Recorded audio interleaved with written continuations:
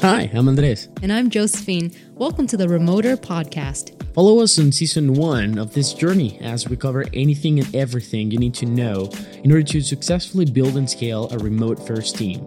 Someone who's been working remotely for over a decade, our CEO, Alexander Torrenegra, shares his personal experiences, lessons learned, and advice for those of you who are curious and interested in exploring the future of work. This podcast is brought to you by Tori, the end-to-end recruitment solution for remoters. Get our free AI-powered sourcing and processing tools, or let Tori recruit on your behalf at tori.co. That's TORRE.co.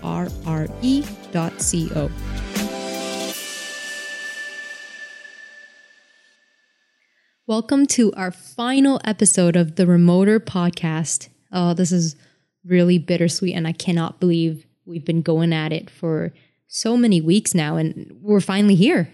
Thanks for joining us on our journey as we learned about building and scaling remote-based teams. We're glad to have you a part of this. So for our very last episode, this is where you plant your flag. This is where you can say, hooray, we've done it. It's time to onboard members of your team, new members of your team to your company. So welcome to the episode where we talk about onboarding. This is a great story. I know that Alex doesn't think my stories are fun, so I'm going to say great. So I was living in a farmhouse. With a cook and 7 rooms, but it's a farmhouse anyway. Yeah. With a completely strange family to me. Okay. For a week. Don't get me wrong, it was great. It was a great experience. But I don't know if there's a culture where like meeting other people and blending right in is just normal, but at least not for me. That 1 week, one intense week of farm life with a family that was not mine, that I had just met at the farmhouse, was my onboarding. So, for what job was that? So it was for Torre. And the point here is onboarding for companies is very important, and companies go through great lengths to meet their teams and have them feel part of the company and explain how they do things and their culture and whatnot. But in remote work in particular, and it doesn't necessarily have to be this way for all kinds of positions, but at least for positions in where there has to be a really good working relationship in between the person that's coming to the team and his leader. Also, where, important decisions are to be made together. I like to say that when you partner with someone, it's like if you were getting married, right? Okay. It's a really important commitment, and you're going to fight and you're going to have arguments and you're going to disagree on things, and you need to kind of feel comfortable disagreeing and working through issues together and going through highs and downs and whatnot. In the case of my onboarding on Torre, it was literally like 4 days after I had talked for more than 30 minutes with Alex. I was on a plane to an unknown city. I swear to God, my mom was like, this guy's going to get like kidnapped or something. Right. It ended up being Alex's family. I had a great time with them, and then we got to know each other. And of course, I had my room, so no weird things going on. But and the important thing is that we knew that because we were building things from scratch and we were setting things up, and we really didn't know exactly how things were gonna go. Like, it was kind of obvious for us that we needed to have some FaceTime to go fast through things and get to know each other and whatnot. What made you decide to invite me to your farmhouse where you were staying with your family for a week? Easy. I had an extra room. Onboarding of remote teams, I think it's something where I provide some tips in the book, but I haven't yet to identify which is the best way of doing them. I continue experimenting, even though I've been doing it for a long time already, but I continue experimenting because there are 2 ways in which you can do it. You go fully remote on your onboarding, and that is the person onboards working from wherever they're going to work as they are going to continue working eventually in the future, or you fly the person somewhere else to work alongside another member of your team, hopefully the leader or one of the leaders that the person is going to be reporting to. In the case of Andres, I decided to fly him to a little country house, a coffee farmhouse that we rented for a month in Armenia, a small town in Colombia. I wanted my daughter to get the full Colombian experience of going to school over there for at least a month. She was 4 or 5 back then, 4. And it just happened that at that moment in time, I had the chance of recruiting Andres, and we were there. If it had not been that farmhouse. By the way, it would have been San Francisco. Probably I would have flown him to San Francisco. But Armenia, the coffee growers area of Colombia, it was. And I believe it was a great experience, not only to get to know Andres in person over there, but in general, just being in that area of Colombia that I had not visited in the past.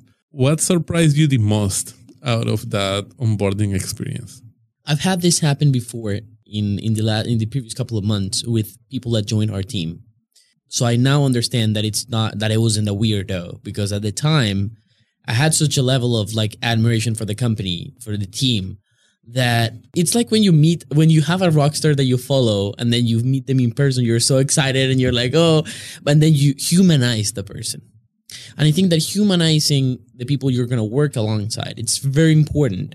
So you can stop paying attention to how cool they are and start paying attention to how they work, right? And if your culture of work fits or could work alongside their culture of work. So I think that the most interesting part of it was really getting to understand your culture of work and your routines and how do you make decisions and how do you think, and going off script, because the onboarding process that we have, it's a very structured onboarding process with all the like setting up the email and access to different like Confluent and all those things. It's a very structured process, and that's very important, I think, for companies to have templates and checklists and whatnot. So that's important. But also being able to go off topic and hanging out and getting to know each other.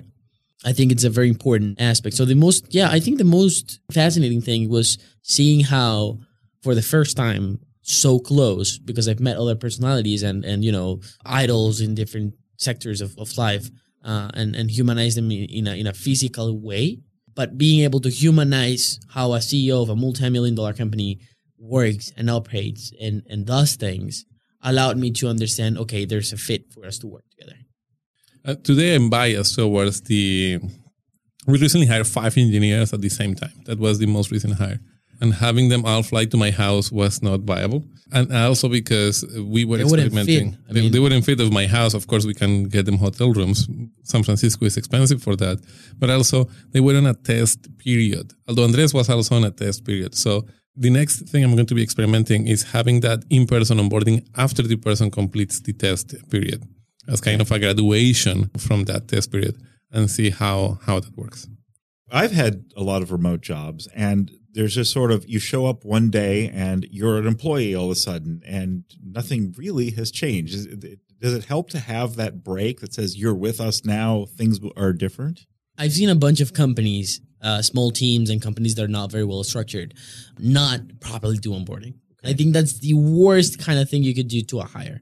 Because then they have to figure out on their own and start making assumptions and supposing how things should be done.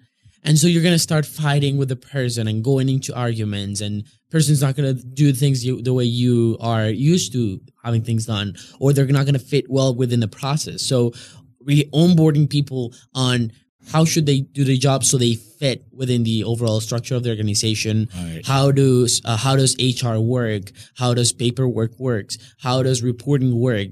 What kind of performance-based management style do you have? What kind of, in our case, product development frameworks do you use?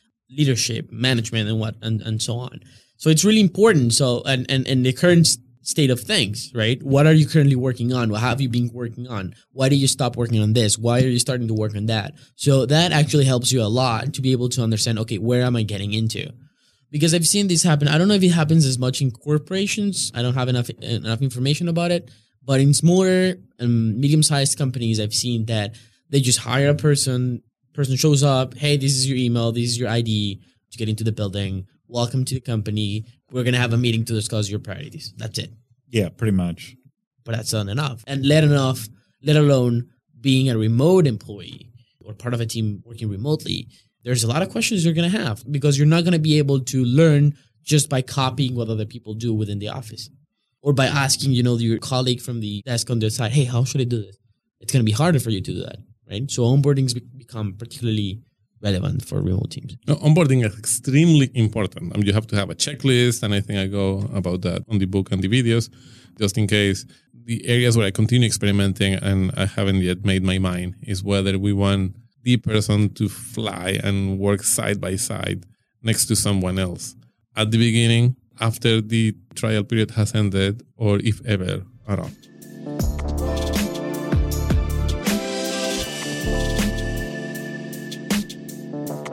So Andreas, your onboarding sounded insane. I can't believe you got to go spend time on a farm with Alex. And I mean, I'm so glad I came to San Francisco to meet you guys. But what, like that is so cool. That is something that, that you can't do in an office space. Wait a second. What? Your onboarding, part of your onboarding was going to Las Vegas for 3 days, everything paid. What are you talking about? It's a different type of There is an Instagram story that I saw the other week where we were checking out each other's personal branding thing is. And I saw your foot there in Las Vegas. So no complaining. Okay, that's fair. It's on a different level. It's a different scale. It's something I don't even think we can compare it or anything. It's a different geography as well. Yeah, basically. So that's why maybe I'm just like, oh my God, it was out in North America. Wow. Like that's really, really cool. At least for me to hear it. Well, by the time this episode goes out, you must have probably been through a trillion countries already. So fingers crossed. Yeah. Well, let's make sure to give our listeners an update right now. Hi, everyone. Josephine here, recording season 2 of the Remoter podcast. By this time, you will be hearing our finale. And I am in Austria doing I can't even count. I think we're nearing number 10, the 10th episode for the Remoter podcast or so. And I'm really excited to have you guys hear what we've been collecting so far. There's a lot of stories, a lot of very different and diverse stories, and we've only started scratching the surface, as in I've only been in Europe. Like I haven't even hit the Americas yet and other continents. So season 2 is going to be a good one. So it's been a wild ride, and I want to thank you all personally for taking the time to hear and comment and share and discuss ideas on all of our chapters so far. I want to make sure that we create an awesome experience for you, an awesome audio experience for you for season 2. And I also want to make sure that you are part of the conversation and part of the voices that we're going to be sharing on the next season. So you're still on time to share your ideas, to share your thoughts, to share your topics you'd like to discuss, to let us know who we should bring onto the podcast. Because right now we're wrapping up on the last chapters, and I want to make sure that your voice is there. So thank you so much for taking the time to listen to us and to learn from the diverse perspectives that we share with you. And Josephine, thank you so much for taking the time to build Remoter into what it is today. I think this is exactly what we imagined when we started the project. Thank you, Andreas, and thank you to all our listeners for sticking by, and we'll see you in season 2. Thank you so much for tuning in. A few last words. If you enjoyed that episode, please follow us on social media at Remoter Project and let us know what you think about the latest episode. We'd love for you to join us as we continue building the Remoter library on our website, remoter.com. That's REMOTER.com. If you want even more resources, sign up for our free Founding and Growing Remotely online course. You can find that on our website or check the description for links. Don't forget to follow and subscribe to us on Spotify, Apple Podcasts, SoundCloud, wherever you listen to your podcasts. And remember, we're here to make work fulfilling, so I'd like to ask you, what part will you play in shaping the future of work?